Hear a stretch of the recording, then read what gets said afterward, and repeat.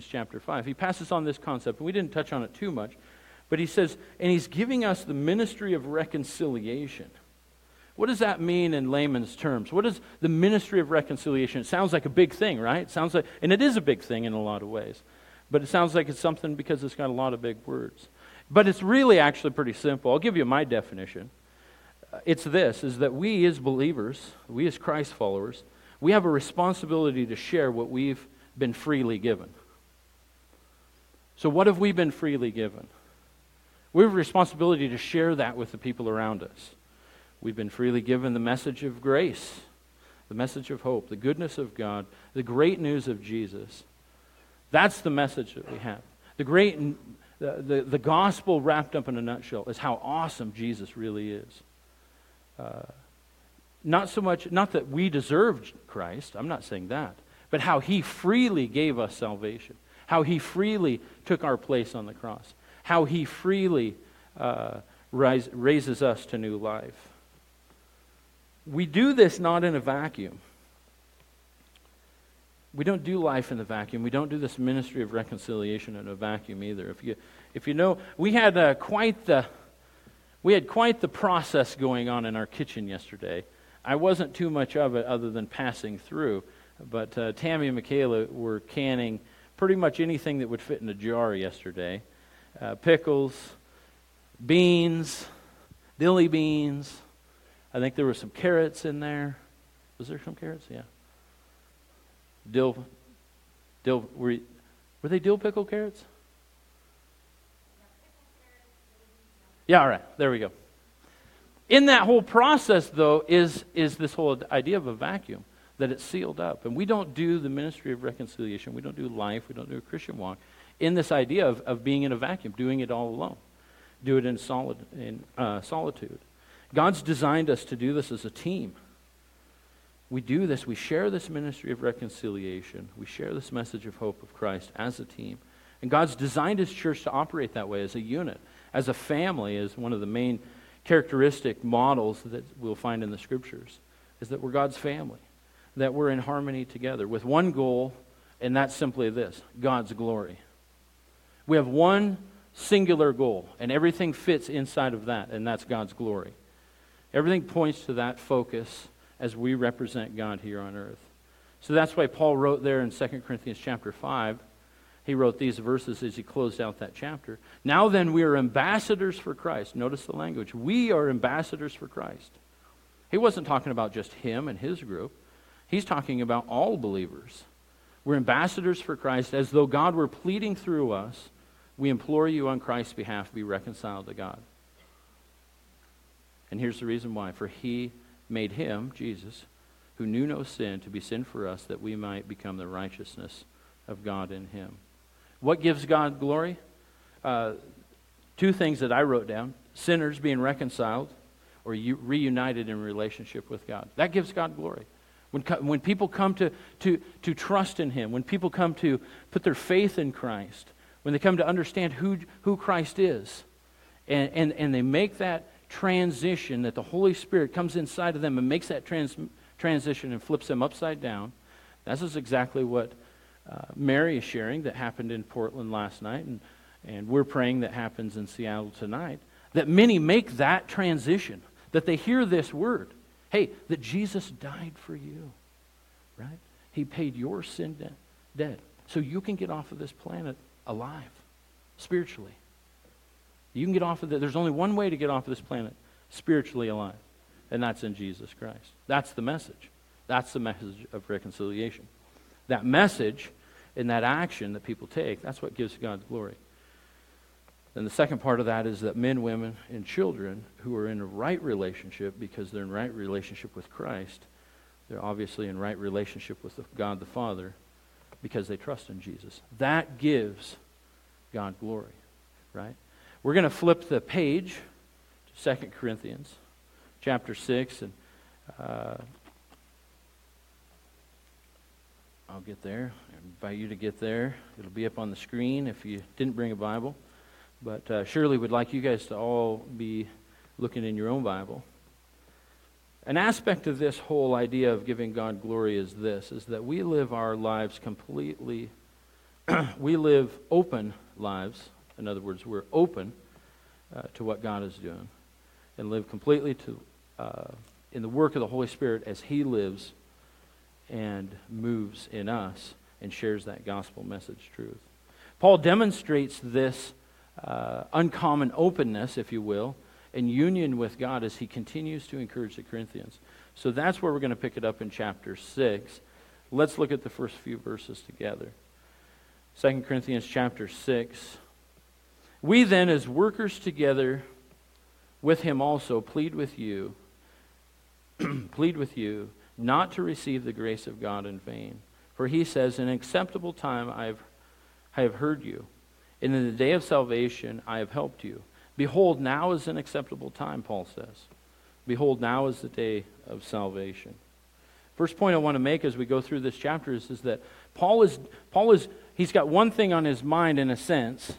He's got an avenue of communication that he's trying to get across. And what he's trying to accomplish here is Paul is influencing them by making a simple point based on actually these verses that you see that are in parentheses there. They're out of Isaiah chapter 49. What Paul's saying is simply this: today's the day to embrace God. Today's the day to embrace God. And if you've never embraced God, today's that day for you. That God is calling out to you. That God is saying, hey, I want you over here. I want you to trust in me. I want you to put your faith in me. I'm going to provide eternal life. I'm going to provide a brand new life for you here. A new spiritual DNA. But today's the day to trust in me. And that's what Paul's saying. And he quotes Isaiah 49 in that. And there's some pieces, if you look deeper into Isaiah 49, there's 4 things out of that. Let's read through. I'll read through Isaiah 49, verses 8 and 9. It says, thus says the Lord, Isaiah's prophesying here, in an acceptable time I have heard you, and in the day of salvation I have helped you. I will preserve you and give you as a covenant to the people, to restore the earth, to cause them to inherit the desolate heritages, that you may say to the prisoners, go forth. To those who are in darkness, show yourselves, that they shall feed along the roads, and their pastures shall be on the desolate heights. That's kind of an expanded version. Paul just takes a little piece of it. But in that expanded version, there's kind of 4 points that we need to embrace God. We need to embrace God for salvation, obviously. And we encourage everyone to do that. And we encourage our neighbors and people around us and people we work with and so on and so forth. But there's an idea that God not only will save us, but He's going to preserve you. So a lot of times it's hard to put our trust in somebody or something that we can't see, that is not tangible in that sense. Who's flown a kite before? Raise your hand. Anybody flown a kite? Oh, come on. Oh, you old everybody used to fly a kite. Nobody flies a kite anymore. Right? Did you see the wind that was holding the kite up? But did you trust that wind to fly the kite? Sure you did. Sure I did. Right? Same sort of a thing. There's an idea that God will preserve. He'll steady you. I will preserve you and give you as a covenant to the people. And here's the reason why. To restore the earth. It goes clear back to Genesis and the fall of man and that first commission, if you will, that God gave to Adam and Eve. Their role, their responsibility that was then broken and marred by sin, that was made harder by sin, right? I get it. I'm out in the fields all the time. I see the weeds. Ladies at garden, you see the weeds, right? In the Garden of Eden, it wasn't that way. There was no weeds, right? But Isaiah's saying, and Paul's saying, in a sense, that by embracing God, that there's this aspect of restoration. And then, of course, there's the presentation, the sharing part of it in verse 9. That you may go to the prisoners. Say to them, go forth. To those who are in darkness, show yourselves. And that's part of this whole ministry of reconciliation. There's no chapter breaks in the original. He's continuing one thought and saying, this is our message. And this is our message. To go to those people that are bound up. To go think of your own story before you became a believer. Looking back now, however long it was, you can say something similar to this. I was in bondage. I was like the Israelites in Egypt. I was bound to sin. I was struggling with this. I was struggling with that. And guess what happened? When I came to faith in Christ, when I see who He was, when I sensed His draw and Him calling me out, I was set what? I was set free. And that's our message of reconciliation. That's that ministry of reconciliation. That's the poster part of it. To embrace God, to be set free. To be set free. The second thing I wanted to talk about today was this, is that Paul recounts what they've endured to maintain the purity of their influence in the churches. Paul is relentlessly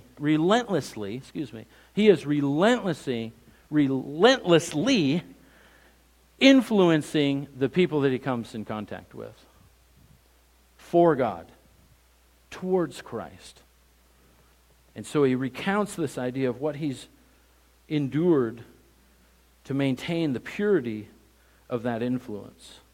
Verse 3, 2 Corinthians chapter 6, verse 3. We give no offense in anything that our ministry might not be blamed. In other words, he's saying we're blameless.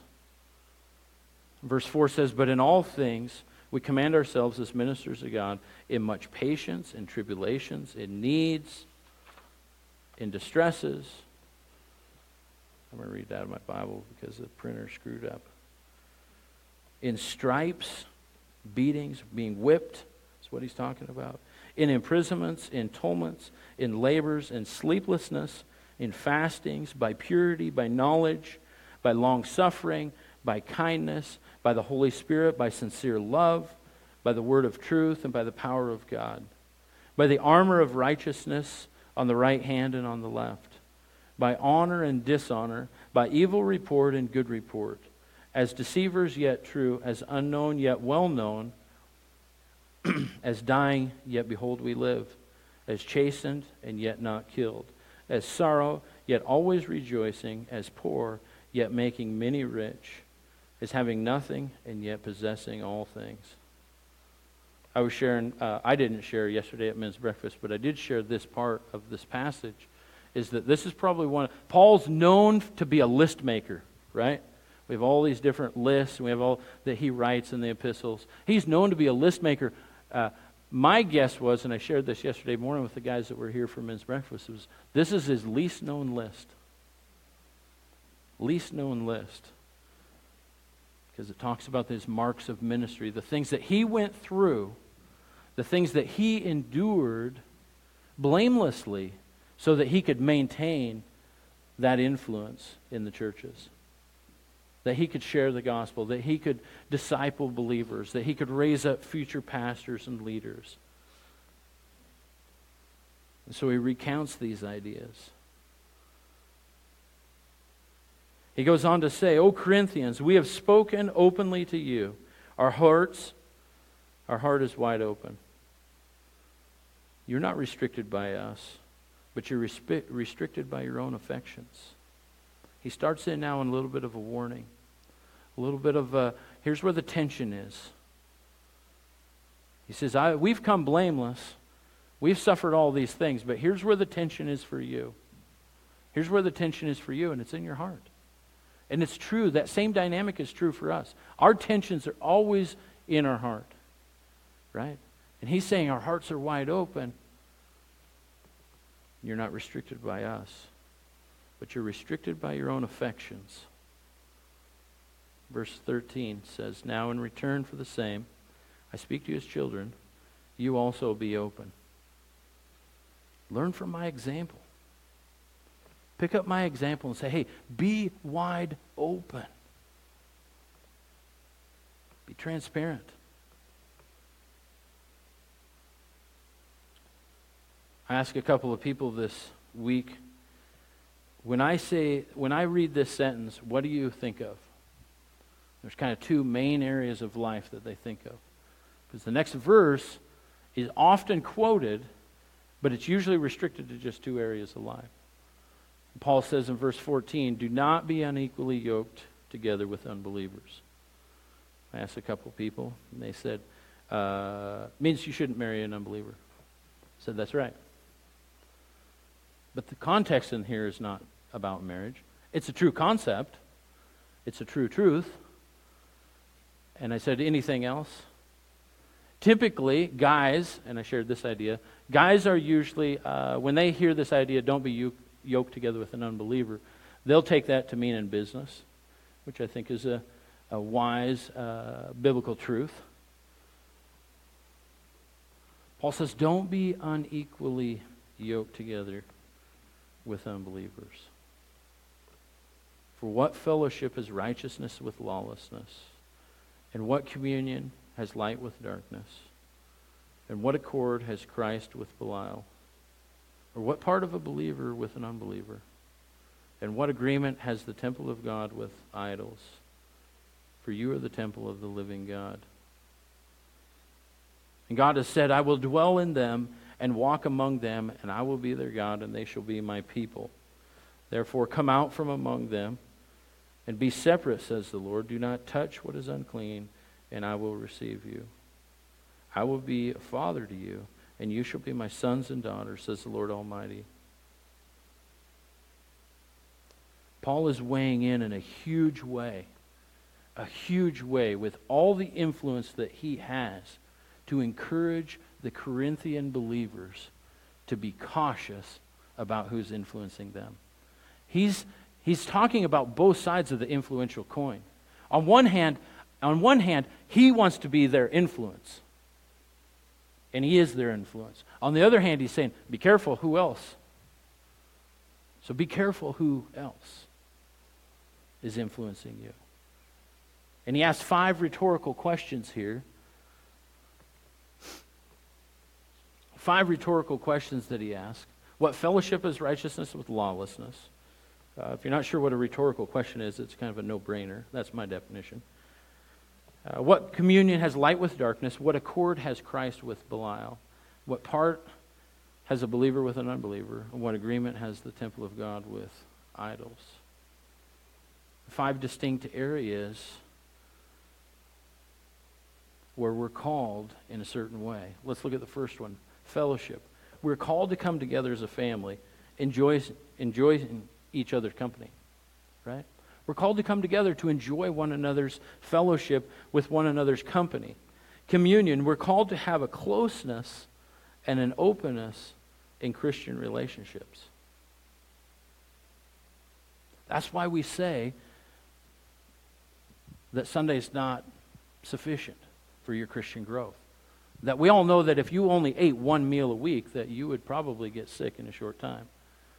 It's just not practical. It's not good for your body. Right? So we need to get out of rows on Sunday and into small groups, into discipleship classes, into ministry with one another, where you can have the closeness and the openness that Paul's talking about. We're called the idea of accord. What accord has Christ with Belial? Belial is just simply another word for meaning evil. It's just an Old Testament word that means evil. So what connection is there between Jesus and evil? There is no connection. It's a rhetorical question. Right? But when you look at the word accord, we're talking about harmony. What harmony is there?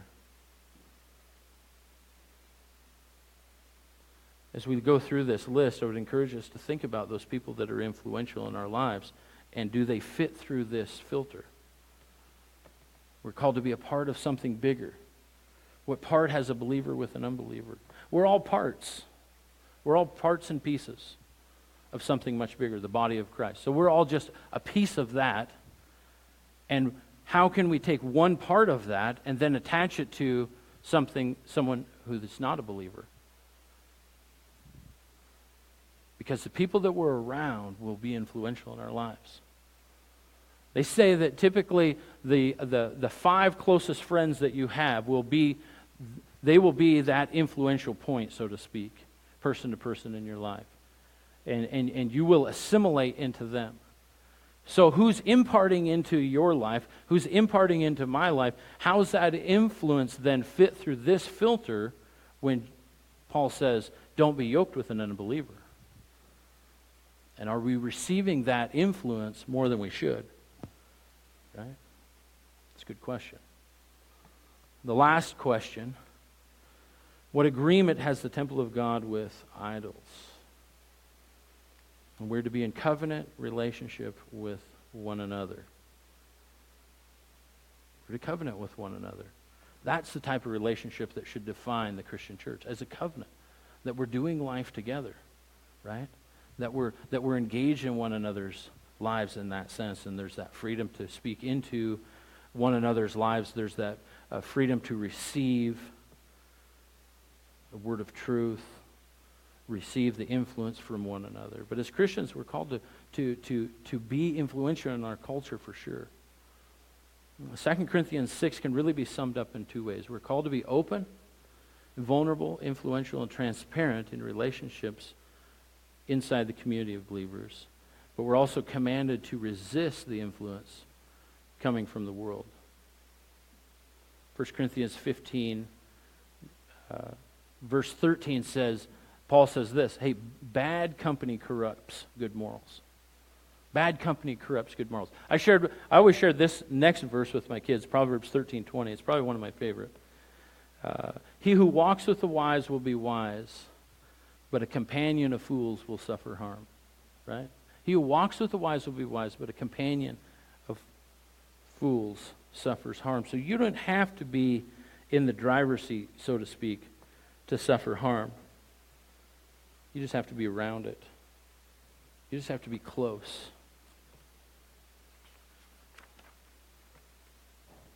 Paul knew really clearly who you spend the most time with, who you're listening to, who you're emulating, who you're taking your cues from, etc., will be the most influential in your life. And that will affect your spiritual growth, either for the good or for the bad. You'll either be growing because of people's good influence in your life, or you'll be shrinking back because of people's bad influence in your life. As we gear up to close in worship, I'm just going to ask these three questions. Do you have that strong Christian brothers and sisters in your circle of influence? Are you part of someone's inner circle? Many of us are not. Are you part of someone's inner circle, influencing them towards the kingdom of God? So the first question is about people influencing you. Do you have those strong Christian brothers and sisters in your circle of influence? And are you part of someone else's inner circle, influencing them toward the kingdom of God? And are you, as Paul stated, are you restricted by your affections and thus struggle to be open-hearted toward others? Are you restricted by your affections? We need to analyze our affections. See if they're holding us back in some sort of a way. Are we fearful? Are we withdrawn? Are we just not going to go there because we've been hurt too many times in the past? Are you restricted by your affections? Have you walled up around yourself and thus struggling to be open-hearted towards others? So the worship team comes up. I'll go ahead and pray now, and then Tiffany can close after the last song. Father, we thank you for your word. We thank you, Lord, that you call us both to be influential, but also to be guarded about who's influencing us. We pray that, Father, in this fellowship and the fellowships up and down this valley and around in this area, Lord, that people would be growing in their faith. They would be grouping up, receiving instruction, receiving encouragement, receiving discipleship, that they would be being nurtured in their faith, as Colossians say, that they would be rooted and built up. Lord, they would do that in community of believers, not in isolation, not in a vacuum. You call us to do life in community. Lord, help us to be on guard of the influences that are bombarding us daily, moment by moment. The influences of our culture, the influences of the non-believers around us. Lord, that we wouldn't be given to that mentality. We wouldn't be given to that line of thought and influence. That we wouldn't be yoked. It's not just about, it is about who we marry, and it is about who we're in business with. But it's about who we're receiving guidance from as well. And if it doesn't fit through your filter, Father, it shouldn't fit through ours. If it doesn't line up with your word, we just pray that you would embolden us and strengthen us then to be able to discern where that message is coming from, what the roots of those messages are, and then not to receive it as influence, that it would affect our thinking, that it would affect our faith, that it would affect our worldview. But rather turn that into a motivation to be influential. Rather turn that into the message of hope that we're called to share. The message of truth of the gospel that we're called to share. That you would be glorified. That you would be lifted up. And that those around us would know clearly who you are. Then, Lord, it's their choice whether they're going to accept you or reject you. I pray for those opportunities to be influential. For each one that's here today, that throughout this coming week, Lord, there'd be ordained moments and divine appointments spread throughout this sanctuary where we have opportunity to be influential for you. We look forward to those. We look forward to embracing those. Lord, sometimes it's scary. It's scary to think about talking to somebody. Won't you give us strength in our inner man in that moment? Just to be honest and share what you've done in our own lives.